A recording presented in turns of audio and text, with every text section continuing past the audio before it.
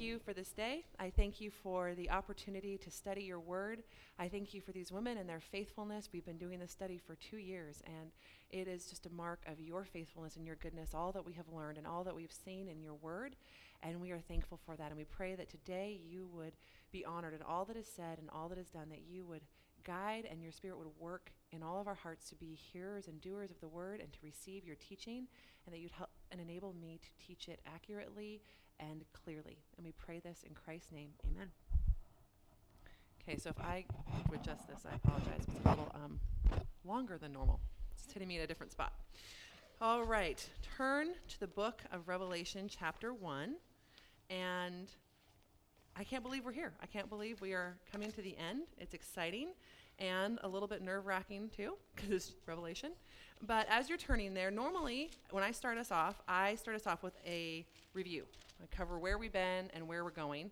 And today, our review is going to be very, very short because the book of Revelation has over 400 allusions to the Old Testament. And Walt Kaiser says that it has 400 allusions to the Old Testament at the rate of some 20 allusions per chapter and almost one allusion for each verse. That's an incredible amount. Some scholars have it up to 500. Some think direct references around 250, but all scholars agree that there's just a huge amount of overlap with the Old Testament. And as we go through today's lecture, you're going to see it's going to be a natural review. We're just going to be connecting the dots. As we go through, you're going to see, we're going to say, look at this prophecy in the Old Testament and how it connects to Jesus, and just over and over and over again, connecting the dots between the Old and the final book of Revelation. So I just want to remind us, if you remember when we started this year, I told you about a sermon I'd listened to called God Begins, God Wars, and God Wins. And that was the outline, and he talked about the entirety of Scripture, the Abner Chow in that lecture. And that, to me, was a really helpful little way for us to do our review today. In Genesis, God began, remember? And he created a perfect world. And in Genesis 3:15, man fell, and God has been warring against sin and judging it since that point. And we're going to see the culmination of that war next week in our study. Well, most of it. The next 2 weeks, I guess I should say, in our study, and then he wins, right? And we know that he's won and he's got the victory from his death, but we're going to live in the full joy of what that will look like when God reverses the curse and we live under his perfect rule in the new heavens and new earth. So that's where we're going. So we're kind of in that second part where God wars. We're coming to the end of the war in our study, and last week, we had looked particularly at those closing books of the canon. Remember, we said that 1 Peter through Jude, Peter and John, they're the last apostles, and they're writing kind of the final warnings as the canon of Scripture is closing, and they gave us 3 things to focus on. 1, to trust the Word of God, right? That it is sufficient, it is sure, it is true, and we need to believe and apply and obey the Word. And then we have to stand firm the persecution that's going to come, because we are strangers and aliens in this world. The world will not like us, and we have to stand firm the persecution that's coming, and to remember to watch out for false teachers. And really, we're going to see in chapters 2 and 3 of Revelation that we're really picking up those 3 threads right away, that they need to be holding to the word, enduring persecution, and some of them have not been resisting against these false teachers. So that's where we left off last week, and that's where we're kind of going to pick up this week. But before we jump into the book of Revelation, I don't know if you guys have been nervous about studying it. I have been very nervous about teaching it. I remember 2 years ago thinking, I have 2 years. But I was so busy with the other teaching, I didn't get ahead like I thought that I would. And so I'm like, here we are. And yet I was reminded that you would never read the last chapter of a book and expect to make sense of it. We've been preparing for this for 2 years. Like, we have been studying for 2 years, and so we don't have to go into this nervous, and we have been studying, and we are ready to read the glorious ending. But there are different ways that people see how Revelation comes together in the end. There are different approaches and views of it. And so I want to take just a minute, if you guys have your handout on the different views of the millennium, we're just going to do a brief overview. And as I was studying this, I had 3 different books, I think, that I read, all had the same joke in the beginning. As they were talking about the millennium, they say a lot of people want to call themselves pan-millennialists because it's all going to pan out in the end, right? And while that would be kind of nice to do, I'm like, man, all of you, same joke. Here we go. But it is because people don't really want to wade into these waters a lot, and I don't blame them after this study.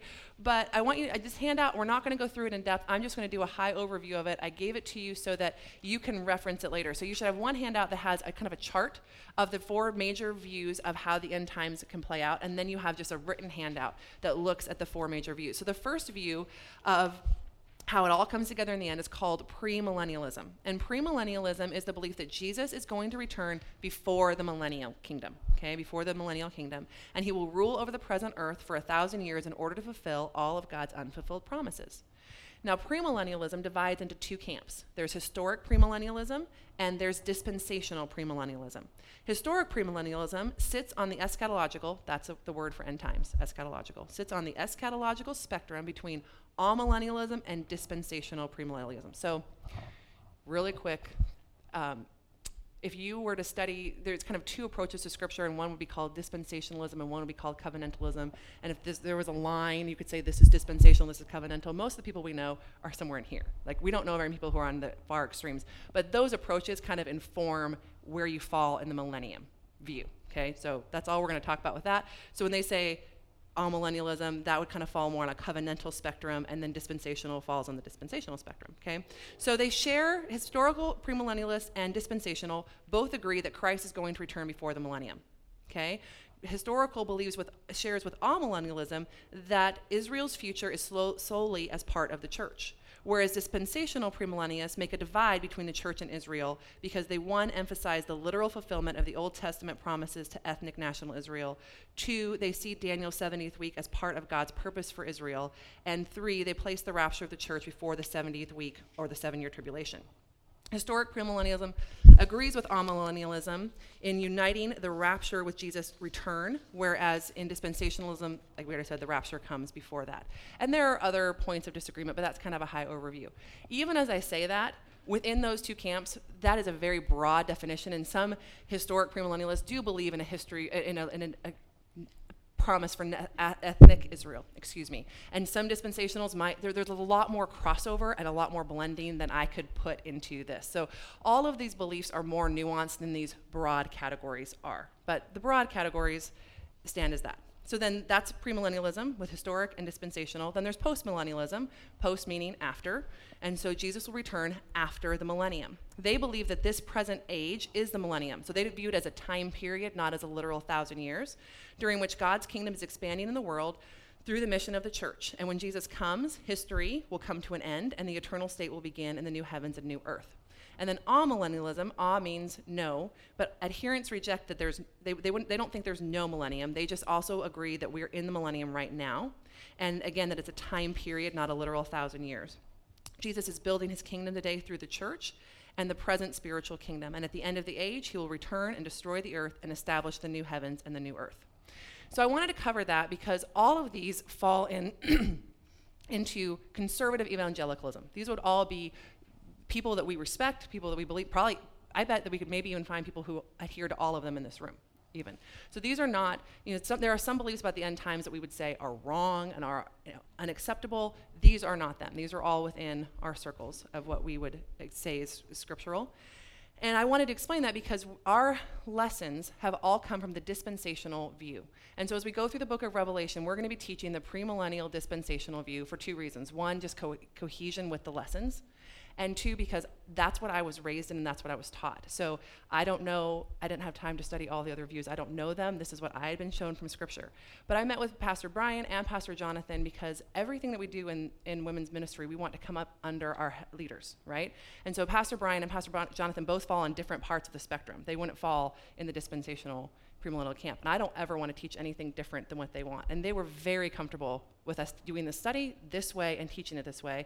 And Pastor Jonathan said, this was a third tier issue. This is not something that we divide over. And so I want you to turn in your little handout, if you have it, to famous adherents. So you have people who are well known who hold these different views throughout history. So if you look under dispensational premillennialism, you have John MacArthur, J.M. Boyce, Dallas Seminary. If you look at historical premillennialism, I believe that's the kind of predominant view at Southern Seminary. You have John Piper, you have Wayne Grudem. If you look at postmillennialism, you have Charles Hodges, R.C. Sproul. Amillennialism, you have Luther, Calvin.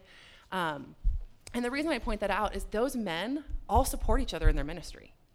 John MacArthur and R.C. Sproul, while he was living, they were strong advocates for each other. They spoke at each other's conferences and churches and endorsed each other's books. They were close friends. This was not a dividing issue. And so I point that out, not that we're trying to follow this person or that person, but just to show that this is not something that should cause division in the church. And also to tell you, I'm not teaching this to be argumentative or to cause a problem in any way. Just because, like I said, this is what I understand, and this was the particular study that we picked to go with. So with that, that's about all we're going to do as far as wading into the more complicated stuff. and I also wanted us to kind of end on focusing, there's a lot we actually agree on between those few views. And we're doing even Revelation in 4 weeks as a high overview of the book. And so I want us to focus on what do we all agree on. And if you look at your handout too, at the beginning there's the Baptist Faith and Message statement on the end times. I'm not going to read all of that, but I'm just going to point out that we all agree, and these are the things we all need to agree on. If there's a hill to die on in the end times, it's this, that there is a second coming, okay? That Christ is coming again. We all agree. And that there is a bodily resurrection, that you are going to be raised either to life with Christ in the new heavens and new earth, or to judgment. And we all agree on that.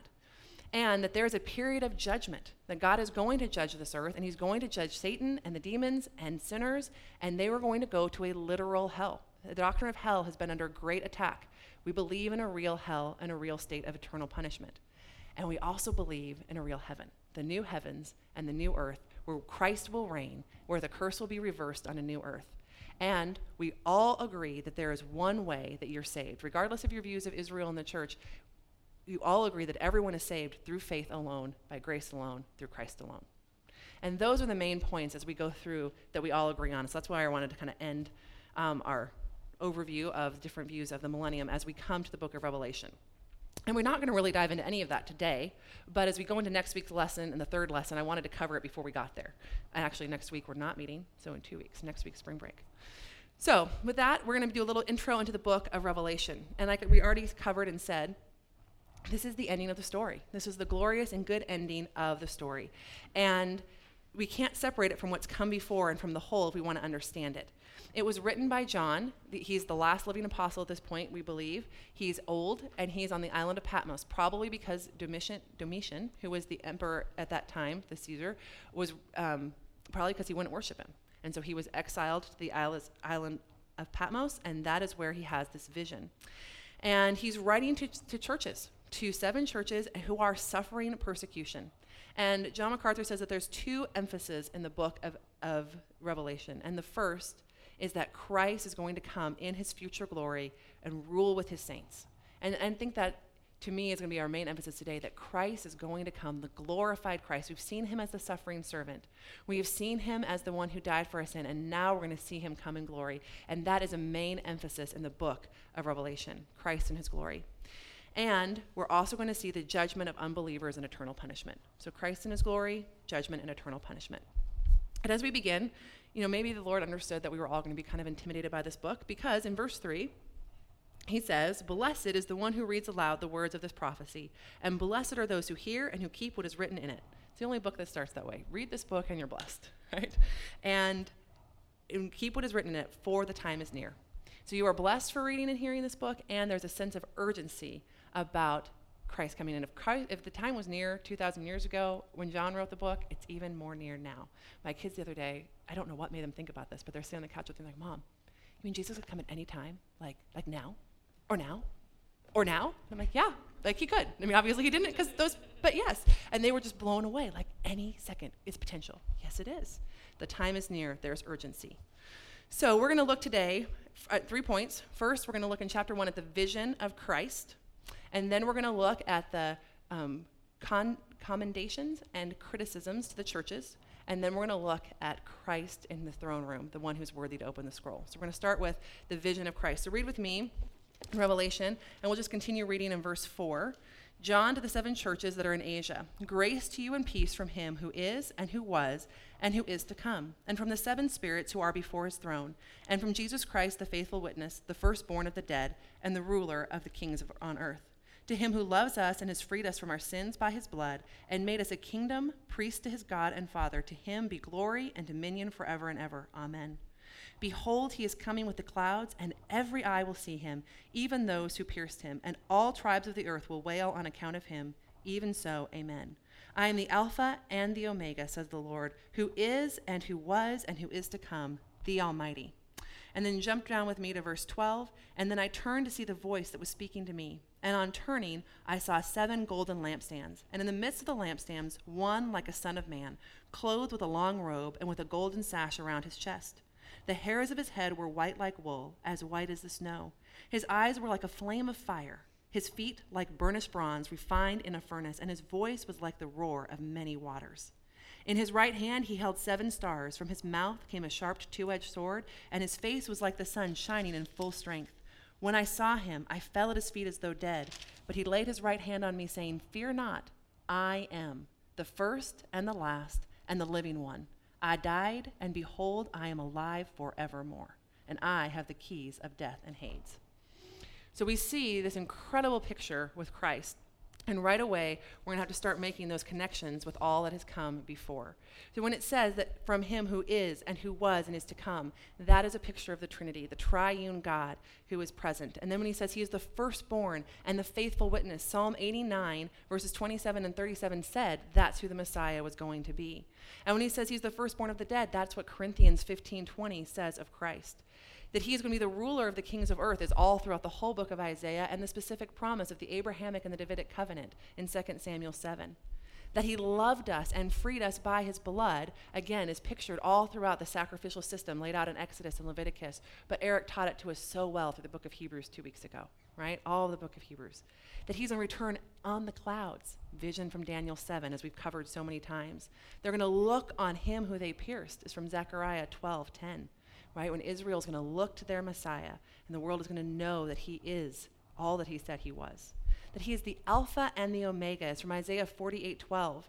And John MacArthur says, the Alpha and the Omega are the first and the last letters, and all that can be said is between them, representing all knowledge. He is omniscient. When Jesus came the first time, the world mocked and rejected his knowledge and wisdom. That will not be true the second time. That he was the Son of Man. That was the picture of him again from Daniel 7. That he is clothed in a robe with a golden sash. Who wore the golden sash? The priest did. Again, Hebrews, he is the great high priest, and he's wearing that sash from Leviticus. And where it described his eyes and the legs, and that's all the division of who he is in Daniel chapter 10. That his face, the glory from his face, that is the picture from the transfiguration in Matthew. That he is the Ancient of Days, whose hair is white like wool, is from Daniel 7 again. That his voice is like the rushing waters, is the vision from Ezekiel 43:2. That his mouth is the 2-edged sword, is from Isaiah 49:2. You see, all those, we've been studying it, we've been connecting it, we've been seeing this. So when he says this, we're supposed to know all of that because we've studied it, and the Jews knew that this is the one. This is the glorious king. This is Christ, not coming this time as the servant, but coming as the king. And so that brings us to our second point, which is the commendations and the criticisms to the 7 churches. So read with me in verse 20. It says, "As for the mystery of the 7 stars that you saw in my right hand, and the 7 golden lampstands, and the 7 stars are the angels of the 7 churches, and the 7 lampstands are the 7 churches."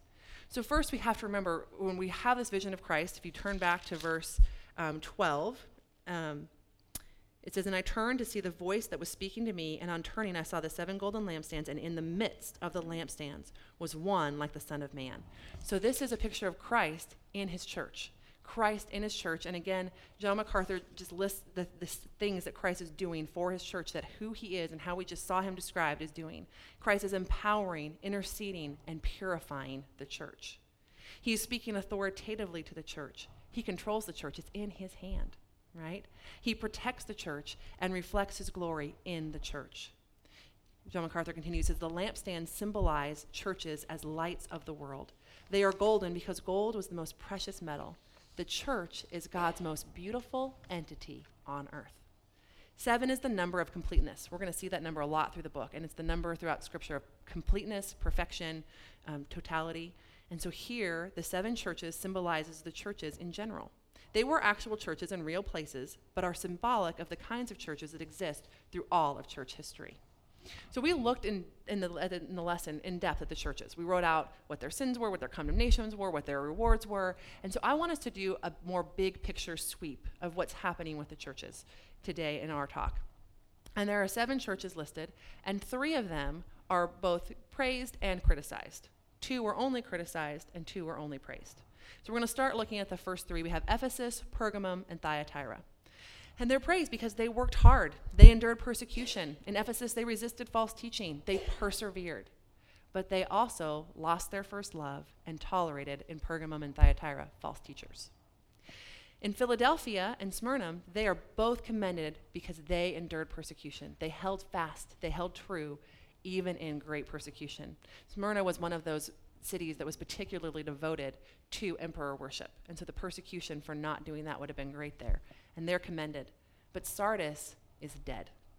It's so dead that the few who haven't stained their clothes don't categorize it as alive, right? It is a dead church. Only a few remain. And Laodicea is lukewarm and blind, trusting in their riches and in their comfort, thinking that they're okay. If you look at this, the problem comes down to two I's: idolatry and immorality, right? The false teachers bring in substitutes for Christ and lead to licentious living.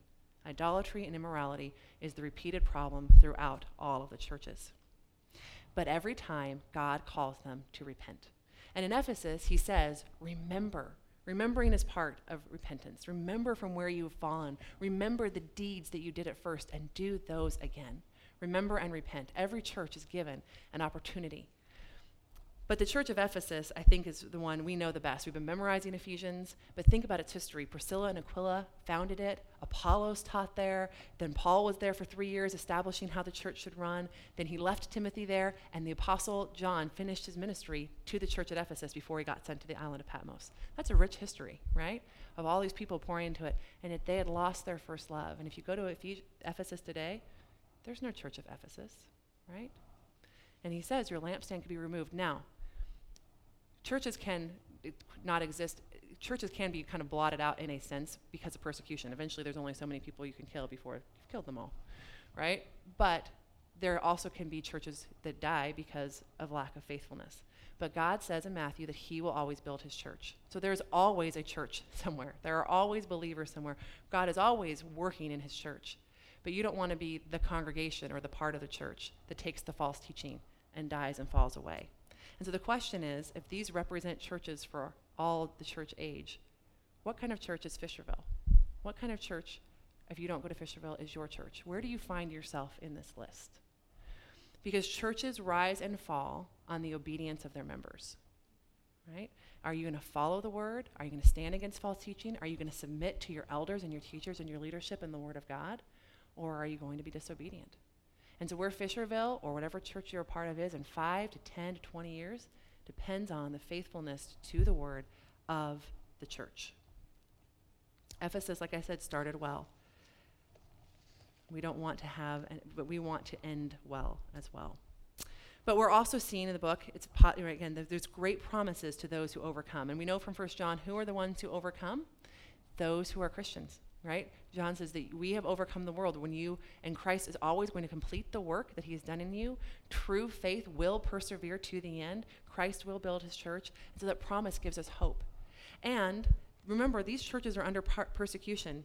Abner Chau says, what do you tell a person who is suffering under pressure and persecution, who lacks passion, who is on a doctrinal or moral decline, who is dead inside, fruitless and fake?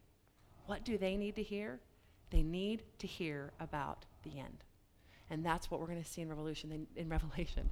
We're going to see the good ending and the judgment that's to come. And so that brings us to our third point. We've seen Christ in his glory. We've seen that he is in his church and he is working. We've seen his warnings to the churches. And now we're going to see a vision of the throne and of the Lamb. So turn to Revelation 4 if you're not already there.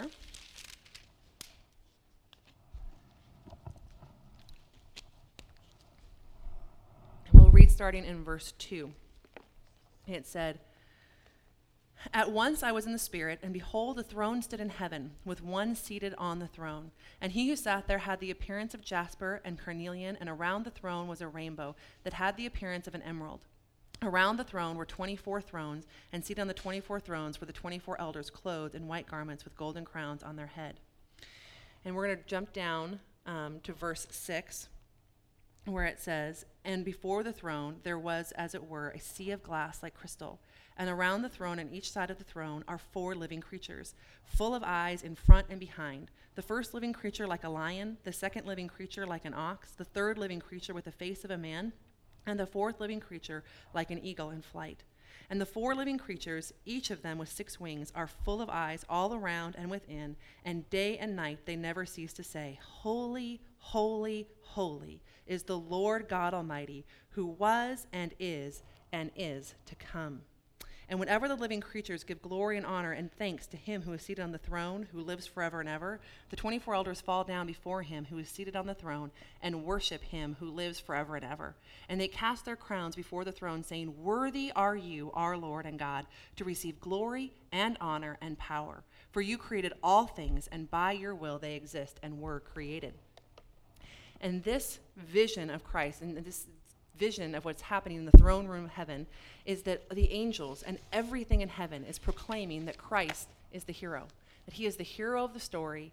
And in his sermon, Christ is the only hero, Abner Chau, and I'm going to be relying heavily because he does such an excellent job of pulling the prophecies and the visions together that I'm going to lean heavily on what I learned from that sermon. So I'm giving him credit right now. And I'm going to take his outline. He gives 3 reasons why Jesus alone is the hero. The hero in heaven, the hero of this redemptive story. And he says, because Jesus alone accomplishes redemption. So like our first subpoint is Jesus alone accomplishes redemption. And as you're looking, you see this phrase, Holy, holy, holy is the Lord God Almighty who was and is come. That should sound familiar to us. That should sound like Isaiah chapter 1. So turn with me to Isaiah 6, verse 1. In Isaiah 6, verse 1. It said, In that year, King Uzziah died, and I saw the Lord seated upon a throne high and lifted up, and the train of his robe filled the temple. Above him stood the seraphim. Each had 6 wings. With 2 he covered his face, with 2 he covered his feet, and with 2 he flew. And one called to another and said, Holy, holy, holy is the Lord of hosts. The whole earth is full of his glory. So the first thing we know is this is a vision of a future event, because in Isaiah, the whole earth is not full of God's glory. In fact, if you turn over to Isaiah 2, and if you remember from our study, idolatry is a major problem that is continually addressed in the book of Isaiah. Idolatry, pagan worship is continually happening. But God says that one day the whole earth is going to be filled with his glory. And Abner says whenever God's glory fills anything, it is a physical, visible, tangible filling. In 2 Chronicles 7:2, when the glory filled the temple, it pushed the priests out. They couldn't be in the temple with the glory because it physically filled it. It is a physical presence. And so when God's glory fills the world, it's going to be a tangible, physical filling. And Isaiah's world is filled of idols. And so first we're going to see that God is holy because he is going to judge sin. Listen to Isaiah 24:1. In Isaiah 24:1, he says, Behold, the Lord will empty the earth and make it desolate. And in verse 23, the moon will be confounded and the sun ashamed. For the Lord of hosts reigns on Mount Zion and in Jerusalem, and his glory will be before the elders. So, and there are many more verses about this, but for time, and because we're going to see it in the next couple weeks, God is going to empty the earth. He is going to, in a sense, decreate, we're going to see in the judgments. And he is going to judge it. But he's also going to fill it. He's going to be holy because in Isaiah 11:9, it says he's going to fill the earth with his knowledge. Isaiah 11:9 says, They shall not hurt or destroy in all my holy mountain, for the earth shall be full of the knowledge of the Lord as waters cover the sea. And in Isaiah 19, he says that he's going to redeem. Remember, Pastor Brian referenced this, and he talked about how the Egyptians and the Assyrians and Israel, they're going to be called my people. Those whom he had judged, those who had been under his great wrath, they're going to be called his people. And sadly, I lost the reference. I had it written in my first round of notes. But there's also a verse in Isaiah that says, God will make Israel holy. God will make Israel holy. And so God is a holy God because of his nature and his character, as we've seen throughout the whole book of the Bible. And we have seen that he is going to be holy in his judgment and wrath on sin. But he's holy because he can make the unholy holy. He can redeem when no one else can. In verse 8, it says, in Isaiah 24 and 25, it talks about how God is going to redeem. And in verse 8, it says, He will swallow up death forever, and the Lord will wipe away tears from all faces, and the reproach of his people he will take away from the earth. Behold, this is our God, and we have waited for him that he might save us. So what are the angels proclaiming when they say he is holy, holy, holy? They are proclaiming how amazed they are that God can do so great and marvelous and massive a redemption. That the victory is won, it's won forever, and it is his. So he is holy, holy, holy.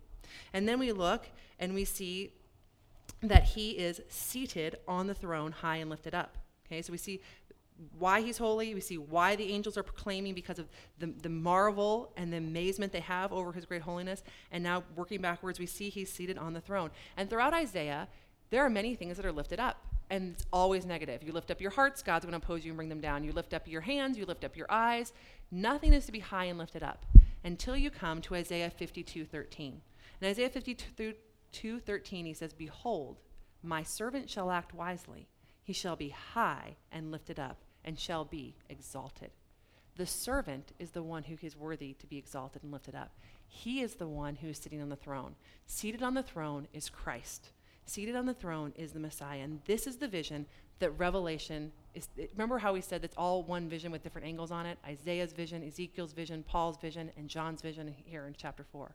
The scene in the throne room that is proclaiming, again quoting Dr. Chow, the angels are proclaiming this world is a dark place. It is filled with idols, wrecked by sin, cursed by God. It is dark.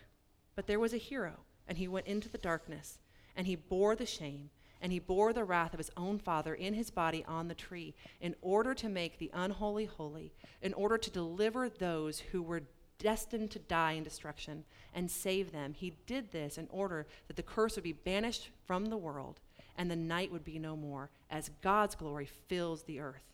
And the angels proclaim that he has finished that work forever. That's what's happening in this vision. That's what's is being proclaimed in heaven. But it's not just that. If you turn back to Revelation 4, actually you don't have to. Just turn to Ezekiel chapter 1. Did you notice those 4 creatures that were described? That should have also reminded you of Ezekiel, because those are the same angels that are described in Ezekiel chapter 1. And as we come to Ezekiel chapter 1, God in this vision is declaiming, this is our second point, that Jesus alone fulfills relationship. Jesus alone fulfills relationship. And so when we see these angels, we see that God is proclaiming his agenda. They have eyes, so they can see everywhere, right? They can see everything. God can see everything, and he can respond. Sorry. We also see that they can fly in every direction, right? Because God, and that's also why you have a sphere with 2 wheels, because the 2 wheels make a sphere, make a globe, make a ball. So unlike a steering wheel that you have to turn, balls just can go wherever, right? And so we see that God can see and he can respond. He can go up, down, east, west, north, south, however you want to, he can go everywhere and he can see and respond. There's a picture of that in these angels, and he's announcing that God's agenda was to dwell, know, and have relationship with creation, to love his people. This is a vision, again, as Dr. Chow says, of God's presence. And then we have a picture. If you look in verse 25 of Ezekiel, verse 25 says, and there came a voice from above, the expanse over their heads. That expanse is the word firmament, is also found in Genesis. It's the firmament. So what do we have? We have this vision of the expanse or the firmament. We have a globe. We have creatures, right? 4 living creatures. This is a microcosm of creation. And again, God is saying that the agenda he had at the beginning is the agenda he had at the end. That he wants to be a God where he is with his people and he has relationship with his people, and that it's unhindered. But that's not really how it works, right? Because of sin, because of the fall. And you come to Ezekiel 8, and what do you see? You see that Israel has brought idols into the temple. The temple is God's house. The temple is where God's glory dwells, and they are worshiping idols in the temple. This was described as the same thing as a spouse committing adultery in their home in front of their spouse. That is the nature of this sin. That is the heinousness of all sin and the nature of all sin. That's what Israel's doing. And God's glory departs, right? God turns them over to what they chose. And he leaves them in judgment and exile and shame and abandonment. But remember, it was self-imposed. They deserved it. They asked for it. They were the ones who were worshiping the idols. And now Israel's in exile, and they're facing exile, and they're wondering, has God abandoned us? And it's kind of funny that they could wonder that when they were the ones who first abandoned him. But what does God say? Turn to Ezekiel 34. He looks on his people with compassion, and he sees that they are sheep without a shepherd. And in Ezekiel 34:11, he says, "For thus says the Lord God, behold, I myself will search for my sheep and seek them out. As a shepherd seeks out his flock when he is among his sheep that have been sacrificed, so I will seek out my sheep, and I will rescue them from all the places where they have been scattered on a day of clouds and thick darkness, and I will bring them out from the peoples and gather them from the countries, and I will bring them into their own land. And then turn over to Ezekiel 36. In Ezekiel 36, verse 26, he says, I will give you a new heart, and a new spirit I will put within you. And I will remove the heart of stone from your flesh and give you a heart of flesh. And I will put my spirit within you and cause you to walk in my statutes and to be careful to obey my rules. When you have a heart of stone, you are dead. You're not living, right? Every time someone has a heart of stone, they are dead. But God is going to give you a heart of flesh. He's going to make you alive. How great does God want relationship? He's going to reach beyond the grave to make the dead living, to be the good shepherd who brings you home. That is what Jesus accomplished on the cross. He alone fulfills relationship. He loves you and has the power to bring you home. And so the third aspect that we're going to look at of why Jesus is the only hero, why heaven is proclaiming his greatness, is because he alone reigns. Turn back to Revelation chapter 4. In Revelation chapter 4, he alone reigns. And we see, I could get to Revelation chapter 4. And we see in verse 11, worthy are you, our Lord and God, to receive glory and honor and power, for you created all things, and by your will they existed, and they were created. And that takes us to Daniel 7. You knew we were going to end up there, right? You knew we were going to end up in Daniel 7. So in Daniel 7, chapter 14, verse 14, he says, and to him was given dominion and glory and a kingdom, and all peoples and nations and languages should serve him. This is the same song, right? This is answering the question, who is the one who has dominion? Who is the one who is going to rule forever, the supreme ruler? It is the one who is the Son of Man, who came to the Ancient of Days, who was given his dominion is an everlasting dominion which shall not pass away, and his kingdom is one that shall not be destroyed. And remember, we looked at the four, throughout the book of Daniel, just high review, we see the statue, right? And the four parts are the beast. And we just see that there's these four kingdoms, and what are they all trying to be? They're trying to be the one with dominion. Nebuchadnezzar's trying to make everyone bow down and worship him, right? And he's trying to make everyone under his rule, these worldwide empires, and yet they all fall, and they all crumble, and they all fall short. And again, if you went back to the beginning of this vision in Daniel 7, in verse 2, it says, the four winds of heaven were stirring up the great sea. That should take us back to Genesis 1 and creation. And four great beasts came out of the sea. Again, creation of the land and sea, and then we have animals, and then you come down to the Son of Man. What is this? Another microcosm of this is creation. And again, God is saying the agenda from the beginning is the agenda at the end.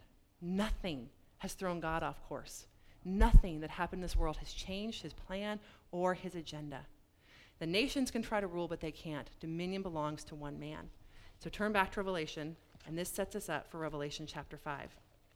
And in Revelation chapter 5, we are looking for the one who is worthy.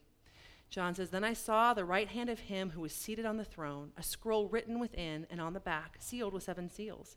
And I saw a strong angel proclaiming with a loud voice, who is worthy to open the scroll and break its seals? And no one in heaven or on earth or under the earth was able to open the scroll or to look into it.